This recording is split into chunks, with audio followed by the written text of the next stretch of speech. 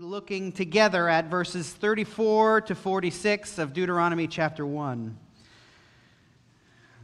And I ask that you would prepare yourself accordingly because the subject matter for this morning is quite heavy. Deuteronomy chapter 1, beginning in verse 34, and we will look at it all the way to verse 36. And if you are able, would you please stand with me for the reading of God's holy, inspired, inerrant, authoritative, and sufficient word this morning, starting in Deuteronomy chapter 1, verse 34. And the Lord heard your words and was angered. And he swore, not one of these men of this evil generation shall see the good land that I swore to give to your fathers, except Caleb the son of Jephunneh. He shall see it, and to him and to his children I will give the land on which he has trodden, because he has wholly followed the Lord. Even with me the Lord was angry on your account and said, you also shall not go in there. Joshua, the son of Nun, who stands before you, he shall enter. Encourage him, for he shall cause Israel to inherit it. And as for your little ones, who you said would become a prey, and your children, who today have no knowledge of good or evil, they shall go in there, and to them I will give it, and they shall possess it. But as for you, turn and journey into the wilderness in the direction of the Red Sea. Then you answered me, we have sinned against the Lord. We ourselves will go up and fight, just as the Lord our God has commanded us. And every one of you fastened on his weapons of war and thought it easy to go up into the hill country. And the Lord said to me, say to them, do not go up or fight, for I am not in your midst, lest you be defeated before your enemies. So I spoke to you, and you would not listen. But you rebelled against the command of the Lord, and presumptuously went up into the hill country. Then the Amorites who lived in that hill country came out against you, and chased you as bees do, and beat you down in Seir as far as Hormah. And you returned and wept before the Lord. But the Lord did not listen to your voice or give ear to you. So you remained at Kadesh many days, the days that you remained there. This is the word of the Lord this morning. Thanks be to God. You may be seated.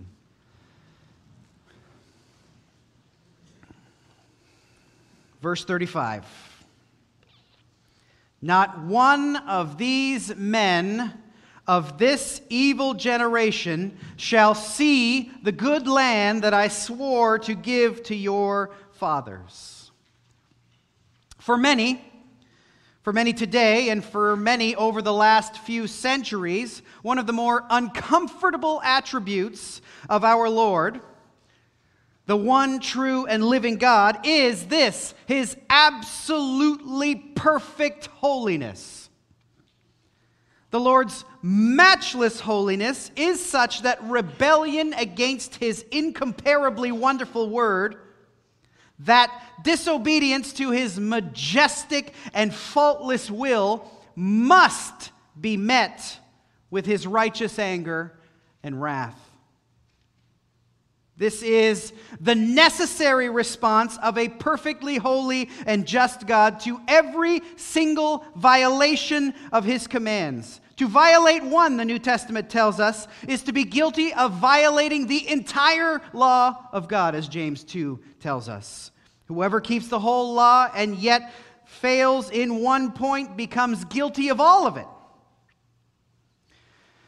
And this is why Jesus Christ, the second person of the triune God, took on flesh and made his dwelling among us. Because the Lord, in his perfect holiness, cannot simply declare sinners innocent or righteous or forgiven without his holy anger at sin and wickedness being appeased.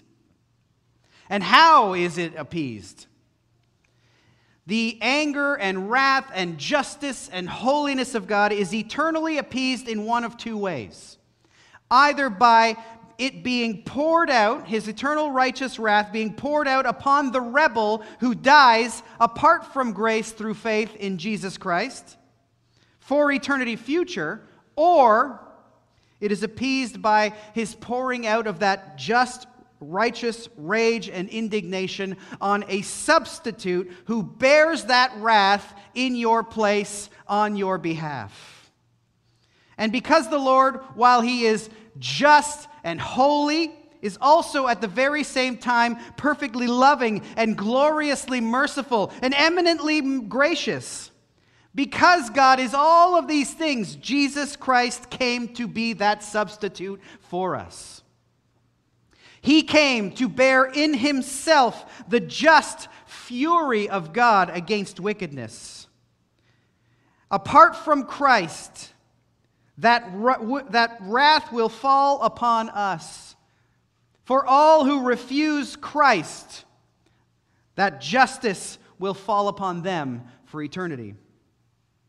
Jesus walked this earth in order to die in our place, in order to be the stand-in for all who believe, in order to be the one who absorbs and who bears the perfect wrath of the Father in your place.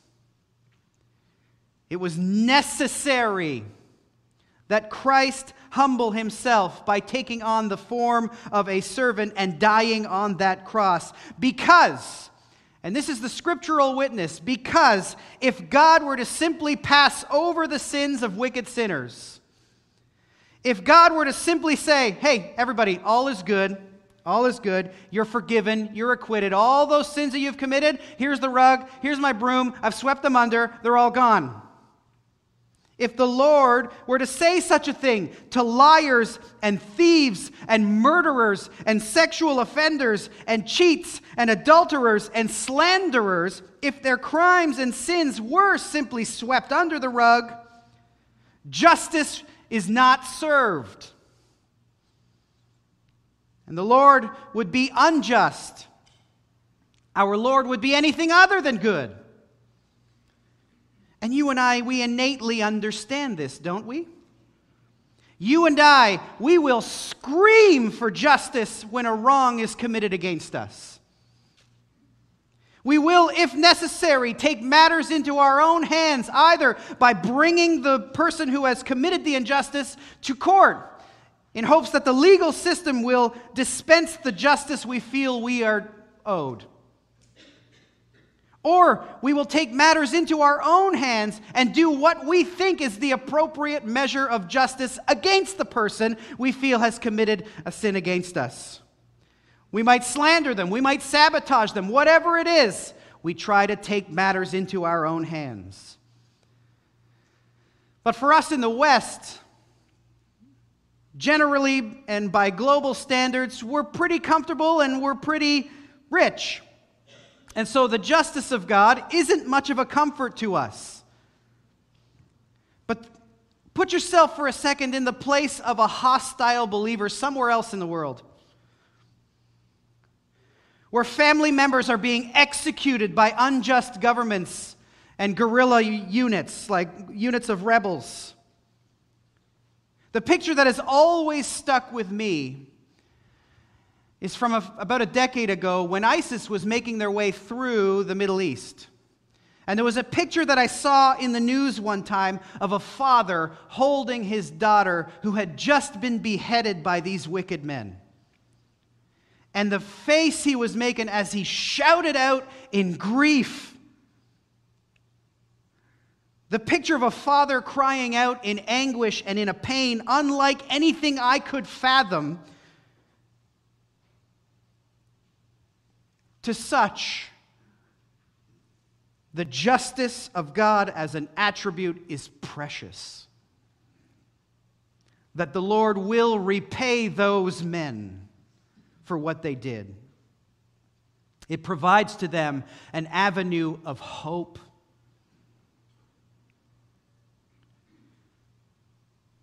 Different situations will stress different attributes of God and rest in those attributes, thanking God for them. And while we fixate on mercy, which rightfully so, the justice of God is also wonderful and blessed to so many saints all over the world. And so Scripture tells us to leave such vengeance in the hands of the Lord. Because as we've already noted, the wrath of God is perfect. He is the only one whose vengeance against wickedness and sin and rebels can be considered truly righteous. And the Lord has made it clear in Proverbs 17:15. He who justifies the wicked and he who condemns the righteous are both alike an abomination to the Lord. So you see right there in that text, if the Lord were to simply forgive and justify the wicked, from those who behead the daughters of men to those who slander their neighbor and everything in between, if the Lord were simply to say, it's all okay, he would be an abomination. And so the sacrifice of Jesus Christ displays to all of us, as Romans 3 tells us, that God is both just and justifier of the one who has faith in Christ. The sacrifice of Jesus declares God to be perfectly merciful and perfectly gracious and perfectly loving, and at the same time perfectly holy and perfectly just. In that he didn't just dismiss sin as though it were nothing, but instead punished it in his Son, Jesus Christ, showing the world just how heinous, just how vulgar, just how revolting, and just how evil sin really is. The sacrifice of Christ displays God as the merciful and gracious justifier of the one who has faith in Jesus, because of what Jesus has accomplished for everyone who puts their faith and trust in him. Romans 3:24 and 25 tells us that we are justified or declared innocent and righteous in his sight by his grace as a gift through the redemption that is in Jesus Christ, whom God put forward to be received by faith. And this is great news, because throughout Scripture, we have revealed to us glimpses of the calamity that is God's wrath poured out on the wicked. And to know, as we look at our text today, to know that this is only the tip of the iceberg. It's only a fraction of what awaits the wicked who rebel against Jesus Christ unto death, ought to strike terror in the hearts of those who at this moment don't truly believe in the Lord Jesus Christ. Because the only way for your sin to be forgiven is by Christ bearing the wrath of God in your place for you. And the only way by which to lay hold of that sacrifice is by grace through faith in the name of Jesus. I want you to just hear a small selection of scriptures that speak or warn us about the wrath of God. 1 Samuel 2, verse 10, Hannah prayed this: "The adversaries of the Lord shall be broken to pieces. Against them he will thunder in heaven. The Lord will judge the ends of the earth." And again, hear the psalmist in Psalm 75, verses 8 to 10. "In the hand of the Lord there is a cup with foaming wine well mixed. And he pours out from it, and all the wicked of the world will drain it down to the dregs. But I will declare it forever. I will sing praises to the God of Jacob. All the horns of the wicked I will cut off, but the horns of the righteous shall be lifted up." Note the contrast there.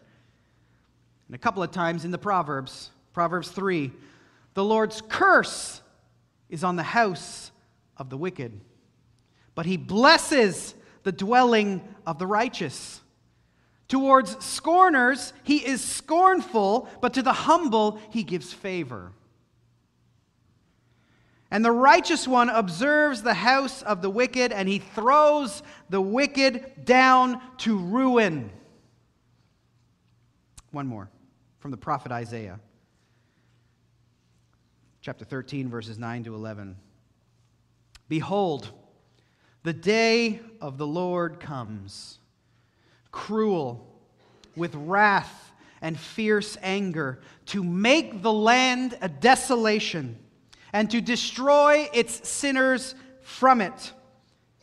For the stars of the heavens and their constellations will not give their light. The sun will be dark at its rising, and the moon will not shed its light. I will punish the world for its evil, and the wicked for their iniquity. I will put an end to the pomp of the arrogant, and lay low the pompous pride of the ruthless. If you want to see this worked out, read Revelation chapters 6 to 18. And as you hear these warnings, you and I, who are saved by grace through faith, ought to know that ultimately this is the goodness of God in action. That unrepentant sinners who rebel against him and maintain that rebellion unto death will be met with the fierce and cruel judgment of God, according to Isaiah. So be warned, sinners who have not turned from sin to the Lord Jesus Christ for salvation. And as we come to our text, the judgment of God on this wilderness generation is referenced in both the Old and the New Testaments alike as one of the clearest instances of what becomes of those who rebel against the Lord. And it is held out to us twice in the Old Testament and twice in the New, at least as a warning. Do not be like them. Do not be disobedient and faithless like them, and so forfeit the blessings that God offers to you. Repent and believe. This is what Moses is describing in verses 34 and 35 of chapter 1. The Lord heard your words and was angered, and he swore, not one of these men of this evil generation shall see the good land that I swore to give to your fathers. So here we see first that the Lord heard the defiant, stiff-necked, disobedient words of the faithless Israelites as they complained against God and murmured and griped and went from tent to tent to tent complaining about their circumstance, saying, it would be better for us to return to Egypt than to go up and try to take possession of Canaan in obedience to God. And this mutiny, this constitutes a mutiny against the Lord. This insubordination, this lack of trust, it roused the Lord to a furious anger, to the point that he said to Moses in Numbers 14, which is the description of the events at hand, Numbers 14, verses 11 and 12, he said to Moses, how long will this people despise me? And how long will they not believe in me in spite of all the signs that I have done among them? I will strike them down with the pestilence and disinherit them. And I will make of you, Moses, a nation greater and mightier than they. See, the Lord could still have fulfilled his promises to Abraham by starting over with Moses, because Moses is a descendant of Abraham. But Moses, the humble man of God, did what any good leader should and must do. He interceded on behalf of his rebellious, stiff-necked, faithless people. And in Numbers chapter 14, verses 7 to 9, he prayed back, he responded to the Lord with these words. Please let the power of the Lord be as great as you have promised, saying, the Lord is slow to anger and abounding in steadfast love, forgiving iniquity and transgression. But he will by no means clear the guilty, visiting the iniquity of the fathers on the children to the third and the fourth generation. Please pardon the iniquity of this people according to the greatness of your steadfast love, just as you have forgiven this people from Egypt until now. Because of this intercession by the godly man Moses, the Lord responded and outlined to him what would become of 5 separate groups in the nation at that time. The general population of Israel over 20 years old, number 1. Caleb, number 2. Moses, number 3. Joshua, number 4. And the children of Israel, like the children, number 5. The Lord had something to say to and about each of these 5 groups, so let's take a look at all of them in order. Beginning with all the peoples 20 and up, the Lord said this in Numbers 14, verses 20 to 23. I have pardoned according to your word, but truly as I live, and as all the earth shall be filled with the glory of the Lord, none of the men who have seen my glory and my sights that I did in Egypt and in the wilderness, and have put me to the test these 10 times and have not obeyed my voice, shall see the land that I swore to give to their fathers, and none of those who despised me shall see it. This is the first group. And these are a people spoken of and remembered throughout Scripture and held out to us as a warning for all of mankind. What was the judgment? What was the penalty for their rebellion? Numbers 14, 29 to 34 spells it out 4 times in just a matter of 5 verses. 4 times the Lord repeats a similar phrase. Your dead bodies shall fall in the wilderness. Numbers 14:29. And your children shall be shepherds in the wilderness 40 years and shall suffer for your faithlessness until the last of your dead bodies lies in the wilderness. Numbers 14:33. And again, in this wilderness they shall come to a full end, and there they shall die. Numbers 14:35. And along with that, those 10 faithless spies, you remember them, right? 12 were sent, 12 came back. Caleb and Joshua said, let's go, the land is great, we can do it, we've got God on our side, we can run up and take it. While the other 10 were like, nope, the people there are too big, the walls are too high, we can't do it, let's get a new leader and let's go back to Egypt. Well, those 10 who spread the bad report among the people of Israel, those 10 who inspired the grumbling and the griping of the people from tent to tent, those 10, according to Numbers 14:37, died by a plague before the Lord. Immediate judgment.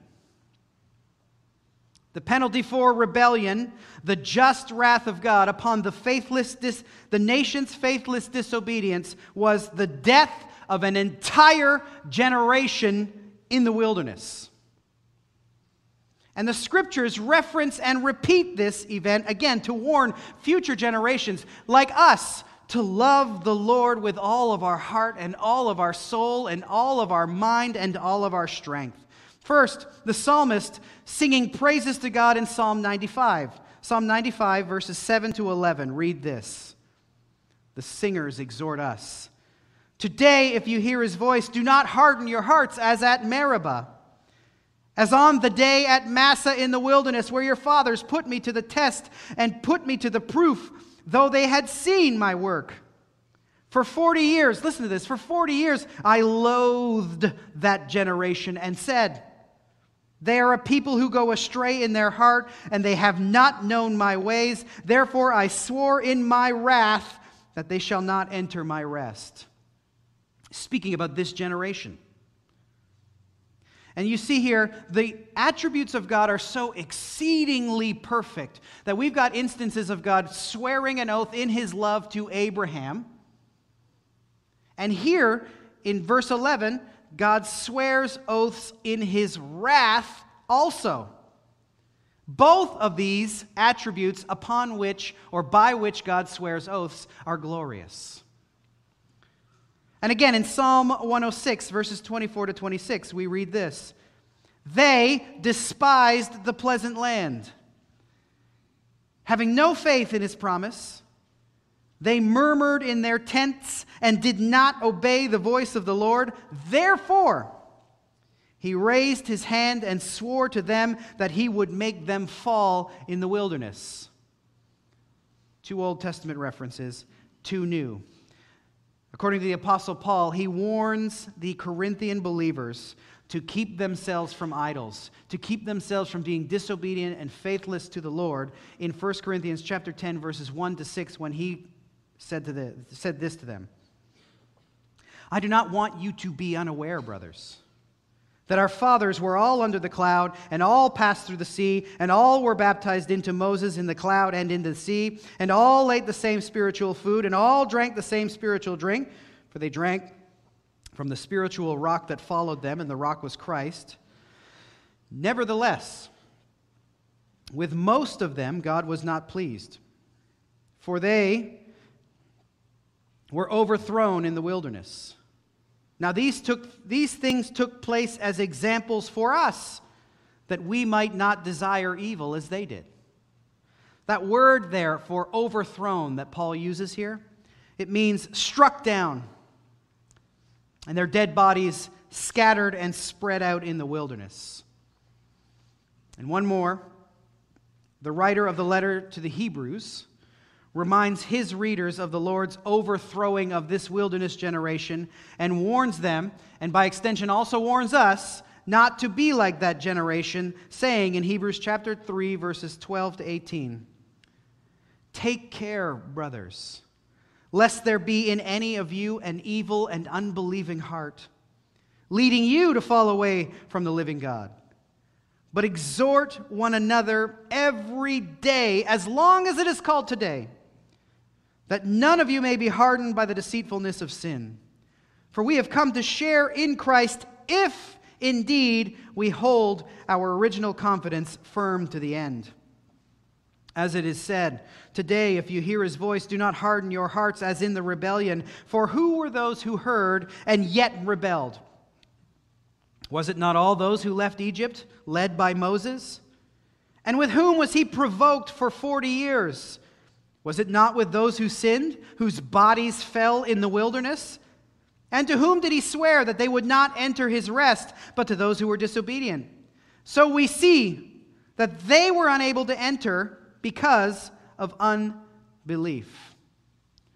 The writer of the Hebrews here is reminding us God will not bring unbelievers into his good and fruitful land. He will not save the unrepentant. The faithless shall be unable to enter the heavenly places because of their unbelief, unless they turn to Jesus Christ in faith. And why? The question I ask myself is why? Why would this particular display of God's wrath be used so often throughout the Old and the New Testament as a warning to all of us? And I would think that one of the reasons is its sheer scale. If you'd really want to understand how seriously God takes sin, faithlessness, unbelief, and rebellion, consider the numbers impacted by his judgment upon the wilderness generation. So when Moses took a census of the fighting men in Israel, that number came to around 600,000 people. 600,000 fighting men. Scholars estimate that this 600,000 would be about 70% of the men in the nation, if you consider the older men and the children who aren't yet able to go to war. So we're close to 1 million. Then add to that the number of comparable women. And then add to that the people who had left Egypt to travel with Israel into the wilderness as they saw the workings of God. So the estimates range anywhere from 2 to 2.5 million men and women in the nation. And about 1.5 million of which fit the description of faithless over 20. 1.5 million faithless over 20. Meaning that if you average it out, over the next 40 years in the wilderness, 37,500 people died per year, which averages out to about 100 people per day in the nation for 40 years. everywhere that Israel went as they traversed the wilderness for the next 40 years.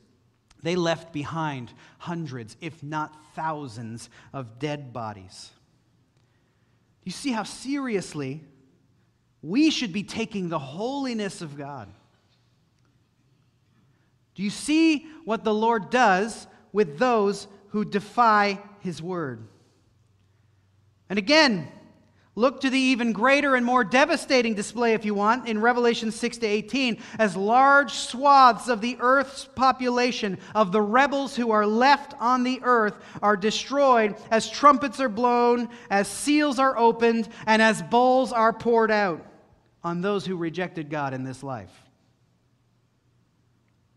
Do we see, as we look at Scripture's witness, that while the world might hate this subject, while some of you might hate this subject, while we might want to scrub this particular attribute of God from our minds because it's not nice and fluffy and it's not what we really want to hear, the Word of God calls upon us, it commands us, it beckons us to hear and to listen, to sit and consider the gravity of God's holy judgment against the faithless sinner who refuses to trust in His Son, Jesus Christ.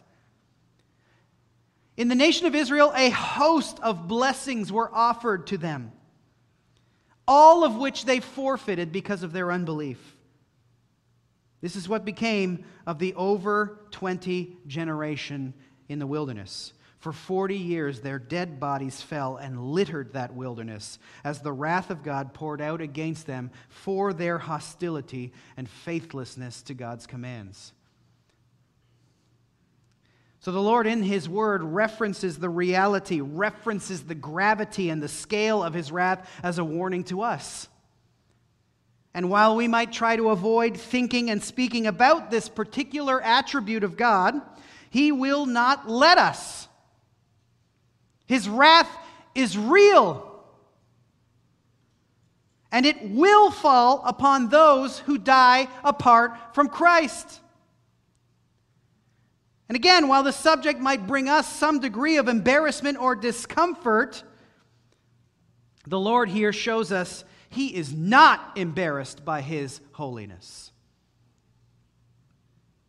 Nor does He experience any discomfort with the exercise of His perfect, holy, and just wrath upon rebellious sinners who refuse His offer of salvation by grace alone, through faith alone, in Christ alone, to their death. For people today, there is nothing more terrible for a sinner than to die apart from Jesus Christ. 10,000 worlds could collide. The world could go to war tomorrow, and every single nuclear missile on the planet could be fired. We could all come down with some terminal deadly disease. Whatever you think the most dreadful and fearful thing that could ever happen on earth is, the wrath of God eternally poured out on one sinner, just one, outstrips all of them by an unimaginably large margin.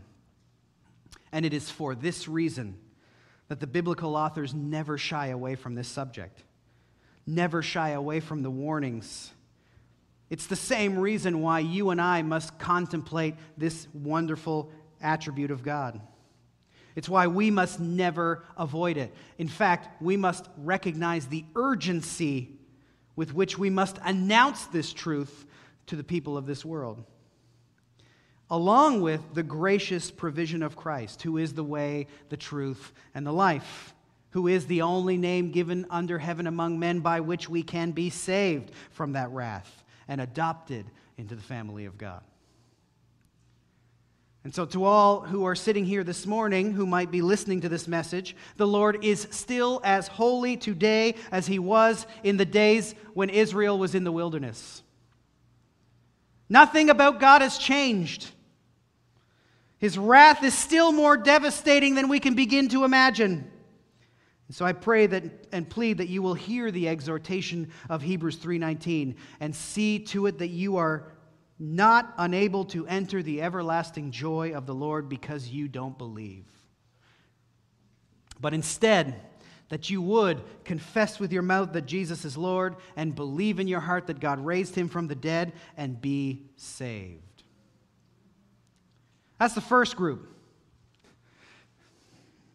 The second group is Caleb, or the man Caleb. Deuteronomy 1, verse 36, we read this. Except Caleb, the son of Jephunneh, he shall see it, and to him and to his children I will give the land on which he has trodden, because he has wholly followed the Lord. Or as it's stated in Numbers 14:24, but my servant Caleb, because he has a different spirit and has followed me fully, I will bring into the land into which he went, and his descendants shall possess it. You see the difference here? There's a contrast, a marked contrast between a nation of the faithless and this one faithful man. Caleb is the man of faith. He is the man who exhorted the people to go up and take the land because the giants, or the Anakim that were dwelling in the land, are and were no match for the Lord. He said, we will indeed inherit the land. Let's go. And now, as Deuteronomy is written, and the nation is on the borders of the land, ready to go in with this new generation, even at 80 plus years old. Caleb's 80 plus years old at this moment. He alone, with the Lord as his captain, went into the land and defeated the giants in the land. Judges 1 tells us that Hebron was given to Caleb, as Moses had said, and he, Caleb, drove out from it the 3 sons of Anak, meaning the giants. He did this as an old man, bursting with faith in the Lord. You see, this isn't young 20-year-old Caleb here. He wasn't some young man with energy and vigor who later became jaded because of his circumstances. No, for the entirety of the time when he was in the wilderness, he was waiting and waiting and waiting with faith and hope and confidence for that moment when all of a sudden the Lord would say, now's the time, go on up and take the land. He said it to Joshua in Joshua 14, 10 to 12. Behold, he said, the Lord has kept me alive, just as he said, these 45 years since the time the Lord spoke this word to Moses, while Israel walked in the wilderness. And now behold, I am this day 85 years old, and I am still as strong today as I was in the day Moses sent me. My strength now is as my strength was then, for war and for going and for coming. So now give me this hill country which the Lord spoke to me on that day. For you heard on that day how the Anakim were there with great and fortified cities. It may be the Lord will be with me, and I shall drive them out, as the Lord had said. At 85, he still knows that at his age, he can drive them out because the Lord is fighting the battles for him. Caleb never stopped trusting and believing in the word and the power of God.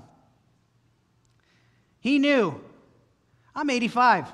The only reason I'm still alive is because God has not yet fulfilled his promise to me that I will enter into the land and defeat those giants. Again, note the contrast. Blessings forfeited by a faithless generation and blessings inherited by a faithful Caleb. And in the same way that we are warned by bodies in the wilderness, falling in the desert, so too are we encouraged in this text by the faithful reception of the promises of God by Caleb. And the two are held out to you. The same choice lies before us, to join in with the nation and die, or to stand apart from it, being of a different spirit, wholly following the Lord and receiving the promise of eternal life by faith. Learn from Caleb's faith and trust here. He firmly and repeatedly called on those around him to believe the Lord's word. And even though the nation, even though everyone around him, save 3 other men, Moses, Joshua, and Aaron, all of everyone else disobeyed and began ratcheting up the pressure on Caleb to follow suit, to fall in line, even going so far as to begin picking up stones to kill him, Caleb would not join in with their faithless disobedience. He refused without apology and without embarrassment to be like that nation. He would not, as Psalm 1 says, walk in the counsel of the wicked, or stand in the way of sinners, or sit in the seat of scoffers, but his delight was in the law of the Lord. Caleb was 1 second away from being murdered by the crowd. And not even that shook his devotion to the Lord. He didn't give in to the pressures placed on him by faithless rebels. He didn't try to fit in with the majority, but he remained convictional in his obedience, never wavering, hesitating, equivocating, vacillating, or fearing anyone but the Lord. And the Lord rewarded Caleb greatly for his faith. The nation 20 and up, Caleb, and now the third person or group referenced is Moses. In verse 37 we read, "Even with me the Lord was angry on your account and said, 'You also shall not go in there.'" Now Moses is going to speak to this 2 more times in the next few chapters, so we will go into greater detail about Moses being barred from the entry into the promised land in one of those future texts. Nation under 20, Caleb, Moses, and the fourth is Joshua. Look at verse 38. "Joshua, the son of Nun, who stands before you, he shall enter. Encourage him, for he shall cause Israel to inherit it." Joshua, like Caleb, was a faithful man who will, after the generation of the faithless dies in the wilderness, he will lead the charge. Under his leadership, Israel will go up and take possession of the land. Joshua had been Moses' assistant. That's what it means to stand before Moses. And in fact, Joshua had accompanied Moses up to Mount Sinai in the days when Moses had received the law. While Joshua didn't enter the cloud like Moses did, he did spend time waiting on the mountain for Moses. And it's this man, Joshua, that the Lord chose to lead the people into Canaan. And this is one of the reasons why our Lord is named Jesus. Jesus is the Greek form of Joshua. The picture or point being, long ago, Joshua led the people of God into the promised land that is Canaan, and now the greater deliverer has come, Jesus, the new Joshua, the better Joshua, to conduct all of God's people, Jew or Gentile, into the greater promised land, if only they would believe in his name. So the nation of Israel, 20 years old and up, Caleb, Moses, Joshua, and now fifthly, the children in Israel. They are spoken of in verse 39. "As for your little ones, who you said would become a prey, and your children who today have no knowledge of good or evil, they shall go in there, and to them I will give it, and they shall possess it." So notice the 2 words, little ones and children. Little ones refers to infants who can't yet walk or march. Children speaks to those who are younger but who can kind of toddle around, but they still don't know good from evil. And the children that Israel would use as a justification for not obeying the Lord's command to go up into the land, the very ones, the Lord said, that you as a nation said would become a prey. That word prey means to be plundered and taken by the violence of war. It will actually be these who I take into the promised land. They will inherit the land. So after announcing his decrees to these 5 groups, the Lord then in verse 40 makes a command to his people. "As for you, turn and journey into the wilderness in the direction of the Red Sea." Now those are some of the most grievous words in this entire book. What a penalty. Turn and walk away from the land of promise. Set Canaan in your rear view mirror and go into the wilderness in the direction of Egypt. And here lies one of the great warnings for us. You see, you and I might think we know what's best for us, that we're so smart, like I can choose what's good for me. I know. Israel did the same thing. They thought that ignoring and rebelling against the command of God, they thought getting rid of their godly leadership and appointing someone to lead them back to Egypt, they thought giving into their own heart's passions and desires, they thought that fear being a better governor than the Lord, they thought all of these things were their best course of action. And now, as their punishment, the Lord gives them what they wanted. Turn and walk into the wilderness, in the direction of the Red Sea, in the direction of Egypt. This is what you said you wanted, Israel. So here, take it. I give it to you. So the wrath of the Lord can be spoken of in a variety of ways. At times, it is an active wrath in the sense that he sends plagues or snakes or strikes against the people, against the land, against the king. And other times, it's what we call the passive wrath, when the Lord gives people up to the wicked desires that they wanted. And he gives them up to suffer the consequences of those sinful desires. So listen, let us never think that we know what's better for our own person than the Lord does. We who love Christ must always be praying and asking the Lord to eradicate our sinful passions and praying that the Lord would not give us up and over to the things that we think we want. We'd be praying that God would always be intervening, always be convicting, always be disciplining, always be giving us thorns in the flesh if need be, always be giving us whatever it is that we need to grow in holiness and Christ-likeness. Because one of the worst things that could ever happen to a person is that God gives us up to our own passions and desires.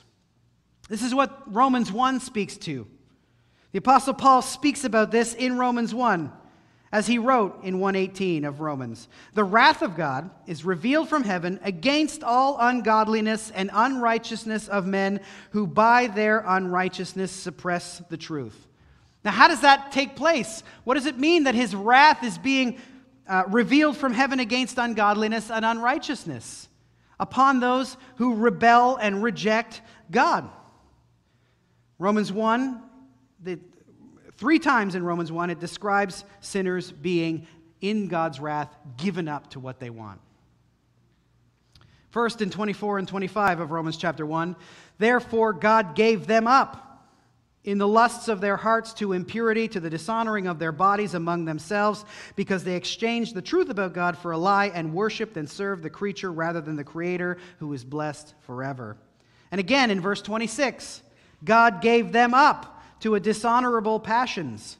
For their women exchanged natural relations for those that are contrary to nature, and the men likewise gave up natural relations with women and were consumed with passion for one another, men committing shameless acts with men and receiving in themselves the due penalty for their error. When you read that, ask yourself the question, how can you tell when a society and a culture has been given up to dishonorable passions by the Lord?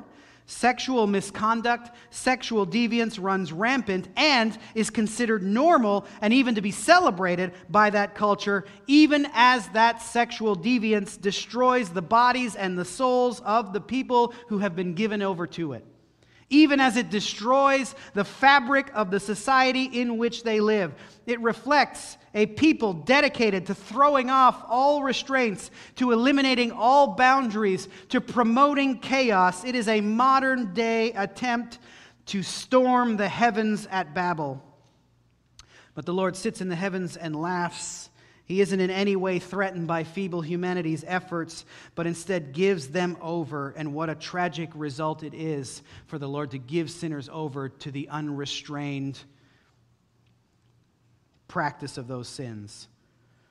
And thirdly, in verse 28, since they did not see fit to acknowledge God, God gave them up to a debased mind to do what ought not to be done. They were filled with all manner of unrighteousness, evil, covetousness, and malice. So in all 3 of these instances, Paul tells us what the Lord's wrath upon the persistently unrighteous actually is. Here, have what you want. And where does that lead? For Israel, it led to their dead bodies being littered throughout the wilderness. As they all died outside the promised land. They all died outside the land of blessing. And again, for the sinner, unless you turn and believe in the Lord Jesus, you too will also suffer eternal death outside the promised land. But Israel, when they heard the pronouncement of the Lord, to turn and head into the wilderness, all of a sudden, they changed their minds. If that's what you want, Israel, here, take it and go.